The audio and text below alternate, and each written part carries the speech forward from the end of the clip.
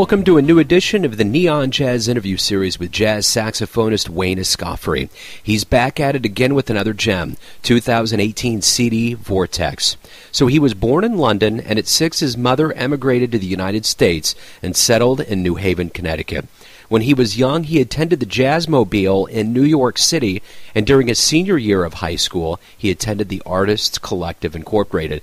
That was in Hartford, Connecticut. That led him to work with the best in the business, most notably Tom Harrell and his quintet and the Mingus Big Band. He is also a founding member of a collaborative group called Black Art Jazz Collective. He's got plenty to say, so please get to know him and dig this interview, my friends. Wayne, it's an honor to speak with you. Thank you for taking a minute out for Neon Jazz. I appreciate it, man. My pleasure. Thanks for calling. So I love Vortex. It's a great album. I don't even know where to begin or end. I just want to start off everything with asking you about this album. Talk to me about the creative forces that went into this project. There are two catalysts for making this album. I mean, one is that it's really my working quartet. You know, the quartet that I've had for the past 2.5 years or so with Ralph Peterson, Ugano Okegwo, and Dave Kikoski. You know, we've really been touring all over the world, becoming more and more a strong and tight unit. So I really wanted to have a studio documentation of this group. That being said, you know, when I write what's happening in my life and what's happening around me. So because this album was pretty much conceived in the last, year and a half or so, obviously what's been happening politically and how that's, affected my life and affected my young son's life has been an inspiration in a lot of the songs. So let me ask you this. What's your approach to each successive album? Are you trying to charter kind of an evolution of your life as a jazz organism, or do you go in with, say, kind of some political leanings or some mantras that are going on in your head?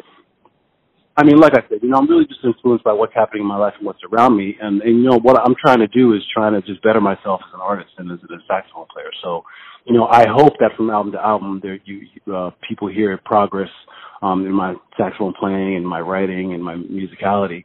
And what's going to happen inevitably is that, I'm a very open and honest person, and I'm very emotional person. So what's going to be happening in my life and what's going to be happening politically and socially, as I am aware in those arenas, they're going to come out in music. So that's kind of a natural thing that happens. It's not something that I'm never trying to push an agenda or purposely trying to do that. It's just, that's what we're thinking about. I mean, just in the same way that, John Coltrane and wrote music, and Billie Holiday and people like that wrote music driven by what was happening in the civil rights era. That's what was in their face. So that's what they wrote about. How vital is the artist's voice in the political climates that, say, we're going through now and Coltrane lived through in the 60s? How vital is it that voice is out there?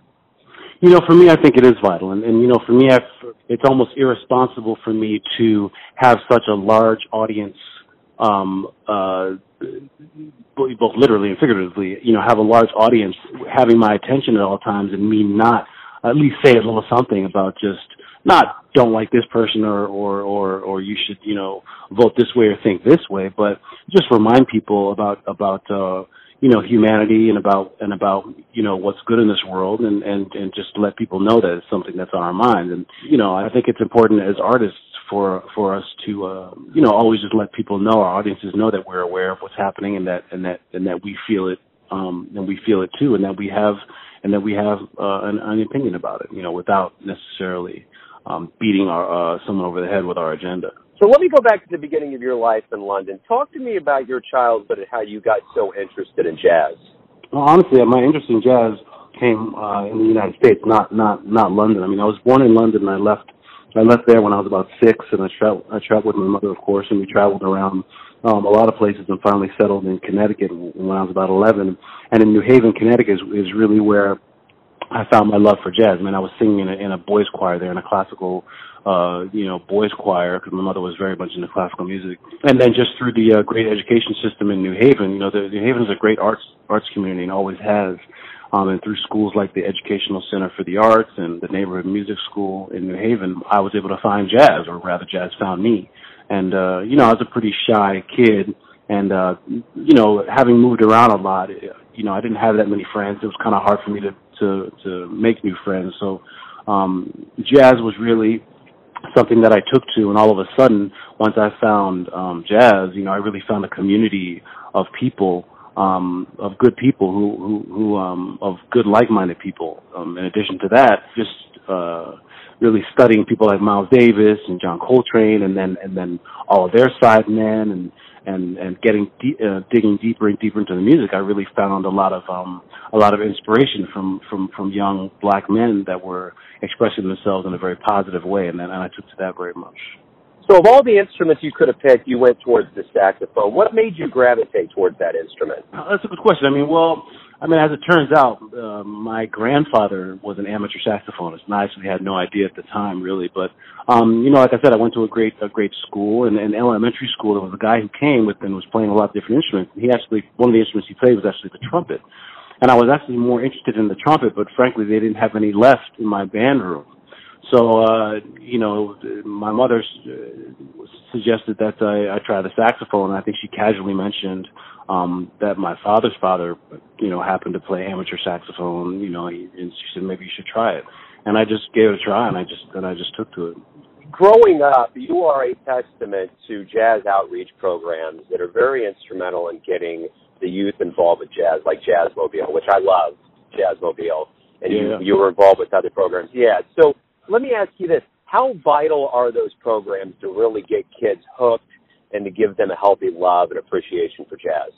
I think it's very important. And I think we can't take for granted that people know what this music is, where it comes from, and how an important part of our cultural heritage it is. I'm a little embarrassed to say, but when I first got introduced to jazz, I didn't even realize it was really an African-American art form. I had no idea. I'd heard about jazz, but I didn't know. I thought, I had no idea what it was. My association with jazz was, some, Dixieland music, done by like some, square guys and with bow ties. I didn't really understand the depth of it, and that's due to lack of education. It's not just educating them just because the music is great, but it's an important part of the American story and the African American story, and it's something that we should all be proud of as Americans. And I think it can really inspire young kids to do positive things like it did for me, whether they end up being jazz musicians or not. From the time you've been a teenager, and even when you were younger, you really took jazz seriously and went after it. When did you decide in your mind that this was going to be your life? Did you hit a point where you're like, I'm going to be a jazz musician, this is my path? I kind of did. I really got introduced to the music in high school, a little bit later than a lot of people, so I was about, 15 years old, 16 years old. And, I pretty much got addicted to the music, and I practiced all the time, was, studying the musicians I mentioned before. And then there was a point where, I had always been very much into psychology as well, and up until that point, I wanted to study psychology in school. And the more I got into the music, I started thinking, well, maybe I'll do a double major. Maybe I'll try, work hard and go somewhere like NYU or somewhere that has a jazz program as well as a great academic program, and maybe I'll be a double major. But then the more I really delved into the music and realized how intricate and how sophisticated it was, I knew that I wouldn't be able to study more than one thing at once. That's just not the kind of mind I have. Some people have that ability to maybe, study two fields and really excel at both of them. But I knew that if I studied psychology and music, I would probably just be average at both, and I didn't want to be an average musician. So I made a decision around maybe junior year of high school that I wanted to commit myself to being a jazz musician. And, I spoke to my mother about it. My mother was big in education, and she was big into making sure that I went to college. And, she supported me. And what she said, well, if that's a decision you want to make, then you need to make sure that you're the best jazz musician ever. If you decide to just do that, then you need to make sure that you are the best. I took that to heart, and, of course, there is no best in art, and I do not consider myself the best of anything, but, the sentiment was there, and it basically was, if you're going to do this, then you need to work as hard as you possibly can to be the best you can, and that's what I strive to do. So, it's one thing to go to the Hart School, the Thelonious Monk Institute, and the New England Conservatory, but it's another to learn from Jackie McLean and Herbie Hancock and folks like that. What did you glean from these musicians that have resonated throughout your career? Well, I'd say I've gotten different things from each one of them. I mean, from Jackie McLean in particular, I mean, I spent the most time with him, and he really gave me my foundation for the music. He really taught me what was hip musically and what wasn't. He taught me about understanding the history of the music, going back and listening to people like Bud Powell and Charlie Parker, and understanding the lineage of the saxophone, and trying to incorporate that in what I do. And, Jackie McLean in many ways exemplified what it meant to be a jazz musician. I mean, he demanded respect, not by anything that he said, but just by the way he carried himself. He went through a lot to be able to bring the jazz program to the Hart School when doing something like that wasn't the most popular thing to do. So he knew how to carry himself. He knew how to speak to people. He knew how to make people respect him. And he really taught us how to act around older musicians. I mean, after studying with Jackie McLean, and when I moved to New York, and when I was in the Thelonious Monk Institute and meeting a lot of older musicians, I think the older musicians that I met really appreciated that I knew how to speak to them, how to respect them, and how to honor what they've done for us to be able to play this music. So, and I didn't grow up with a father, so in many ways I consider Jackie McLean, the biggest father figure in my life. So, he taught me a lot, both musically and also just as much as just as far as being a man. The one thing about your life is you've been very well educated in the formal classroom with a master's degree, bachelor's degree. But getting out in the world and playing with Tom Harrell and even the Mingus Big Band, that had to be a huge dose of real-world education for you. Sure. Yeah, for sure. I mean, there's only so much you can learn in the school. And you have to realize a lot of these musicians that we love and admire and put on pedestals, they didn't go to school. And if they did, and maybe some of them didn't do well, and some of them didn't study music, and some of them dropped out. Their real education was on the street, and it wasn't an easy street either. I mean, it was a street filled with racism and drugs and a lot of other things, and they managed to strive. So, the education that I've gotten is both formal, but I very much appreciate the road education that I've gotten, because that's a whole other thing. The command that Jackie had over his life, that you saw that he got the respect for who he was. I want to ask you this. For all the musicians that you played with over the years, from Billy Hart to Eddie Henderson, Rufus Reid, all the way down the line, what did you get from those musicians that have helped you be a teacher on the bandstand? You've been around long enough. You get younger musicians around you.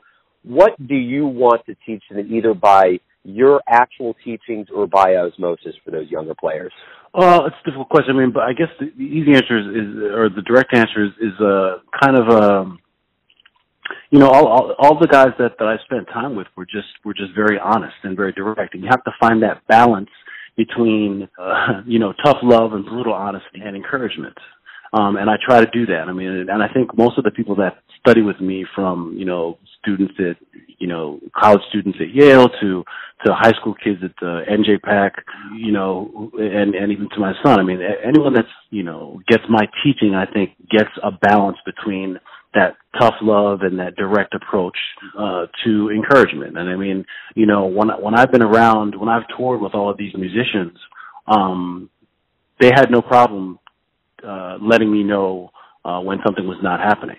And a lot of times it wasn't even by something that they said. It was just by something that they did, by taking the horn out of their mouth and stopping playing, by just giving me a look, or sometimes just directly saying, that's not it. And I think that's important. And I think, I think we're losing some of that because a lot of these older musicians, unfortunately, are leaving us.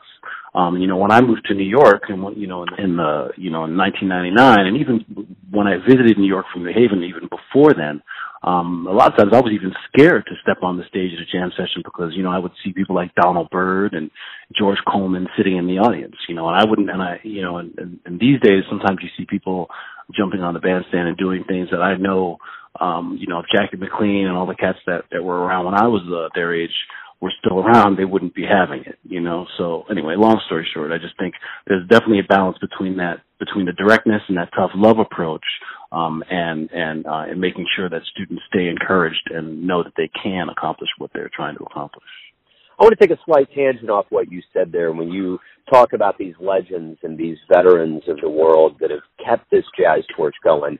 And you're one of those cats now that keep doing that for jazz. You're one of the leaders of the jazz movement now. What do you and other jazz musicians these days need to do to keep that old spirit alive and to keep this jazz vehicle moving well into the future?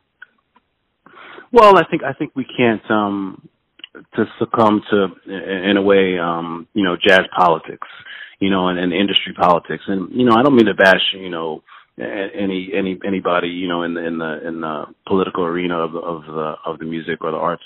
But, we have to realize that just because, everyone's giving a lot of press to, whoever the new person in their 20s is, we're the ones who know what's really happening. We're the ones who know how much substance is in what they're doing and how much isn't. We're the ones who know how much more they still have to learn and how much they do know. And we have to just maintain that integrity and don't get caught up in the hype, so to speak. It doesn't mean to be what I don't like is when musicians my age and older are always dark and negative and overcritical. I'm not a big fan of that. Like I said before, I am a fan of brutal honesty and I am a fan of honesty when it's necessary. And I'm not going to be impressed by somebody just because a magazine said I should, or because they're getting a lot of press at the time. I mean, the path has been set for what the music is, can be, and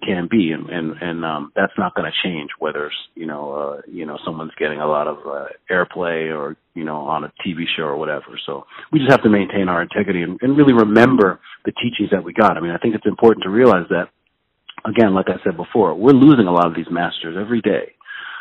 So whether we like it or not, in many ways, my generation, the musicians in their late 30s and 40s, and of course musicians in their 50s now, we're the ones who are carrying the torch, whether we like it or not, because everyone's leaving. So we have to really maintain that integrity. So of all the tours and all of the stages that you've been on throughout your career, has there been a particular tour or show that really made you grow, whether it was a exhilarating experience or it was really tough? Is there anything that stands out in your mind that really made you grow as a musician? That's difficult just because, I've seen so many shows and I've been around New York so much that I think depending on where I was in my development, each show had a big impact and pushed me to further heights. I mean, certainly seeing Jackie McLean perform all the time was a big thing. I got to say though, one show that stands out to me is when I was in high school. I had a girlfriend and we wanted to take a trip to New York, so we went to the Village Vanguard to see the Roy Hargrove Quintet. And this was, like I said, like in the 90s. And I was really taken by that performance. I mean, of course, the guys I remember the most in the band were Christian McBride and Roy and Antonio Hart. And just seeing those guys on the bandstand, seeing young black men on the bandstand, dressed in a hip way, taking the music really seriously. I don't recall them even reading music, but they knew the music. They were creating great harmonies together, and it just was a great combination of professionalism and fun and style and hipness. And it really, when I saw that, I really knew that this is what I wanted to do, and that's the kind of person that I wanted to be. In your life, you've gotten accolades. You won a Grammy with the Mingus Big Band. You've been voted over and over in Downbeat as one of the best on your instrument. Of all the accolades that you've gotten, I don't want to know what your favorite one is, but is there one that you got that just surprised you? You didn't expect it, and you were like, wow, that's cool. Oh, that's difficult. I'm not sure. I mean, I definitely appreciated winning the Downbeat Critics Poll a few years ago. You're winning Best Saxophonist or Rising Star Saxophonist. That's tricky. I mean, honestly, the most recent thing that I can think of is just been my recent appointment as lecturer in jazz improvisation at Yale School of Music. I mean, I just feel really honored that they reached out to me and asked me to asked if I'd be interested in teaching there, and it's been a great opportunity, and it's helping me grow, and it's also given me an opportunity to share this music to a wider community of people, the Yale community and even furthermore in the New England community where I actually originally fell in love with the music. So in a weird way, it's not necessarily an accolade or an award, but it's definitely made a big impact on me, that appointment in the last 2 years. So talk to me about being a founding member of the Black Art Jazz Collective. That has to be a really cool venture for you. Yeah, it really is. I mean, not only because I think the band has a great message, we're celebrating Black culture and Black icons in the way that we are through music, but also just being around guys that I like, being around guys that I grew up with in this music. I mean, Jeremy Pell, Jonathan Blake, Vicente Archer, everyone. We all came up through this music together, and when we're on the bandstand, we mess with each other, we push each other musically. We all know each other's, we all know the intricacies of each other's social lives. We're really close, and I think that kind of camaraderie comes through in the music. And then if you add to the fact that most of us are fathers, and we all have a positive message that's unified, that we're all trying to give, it really makes the group a special unit. And I think when you hear this band play live, and we will be performing more this coming summer and through the year, and we're making another recording next week. When you hear the band perform, I mean, you really feel that connection through the music. Why do you love jazz? I love jazz because it gives me freedom. It's soulful, and it tells my story. As time flies, your career continues to lengthen, and it's probably, I would think, apropos to say that you're a veteran in the jazz world. How do you feel about your career up to this point? Are you happy with what's transpired? I am happy with what's transpired. I mean, I feel really blessed, and I'm kind of excited with some of the things that I'm thinking of doing next, and I'm eager to see what happens from here. So let me ask you this: everyone has a perception of you, your family, your friends, your fans, business associates. But when you wake up, Wayne, and you face the world, who are you? Who do you think you are? I think I'm a complicated individual. I think I'm a very emotional person. I think I have a lot of integrity, and I think that I'm very forthright. I own all of those things, and I try to just do my best to every day just be the best person I can. Right on. Wayne, thank you for Vortex, the music, and being a force in jazz, and I appreciate your time today. My pleasure, man. Thanks for talking to me. Thanks for listening and tuning in to yet another Neon Jazz interview, where we give you a bit of insight into the finest players in London, New York, Kansas City, and spots all over the world, giving fans all that jazz. And thanks to Wayne for his time and his music. If you want to hear more interviews, go to Famous Interviews with Joe Domino on the iTunes Store. Visit neonjazz at youtube.com, and for everything Neon Jazz, go to the neonjazz.blogspot.com. Until next time, enjoy the jazz, my friends.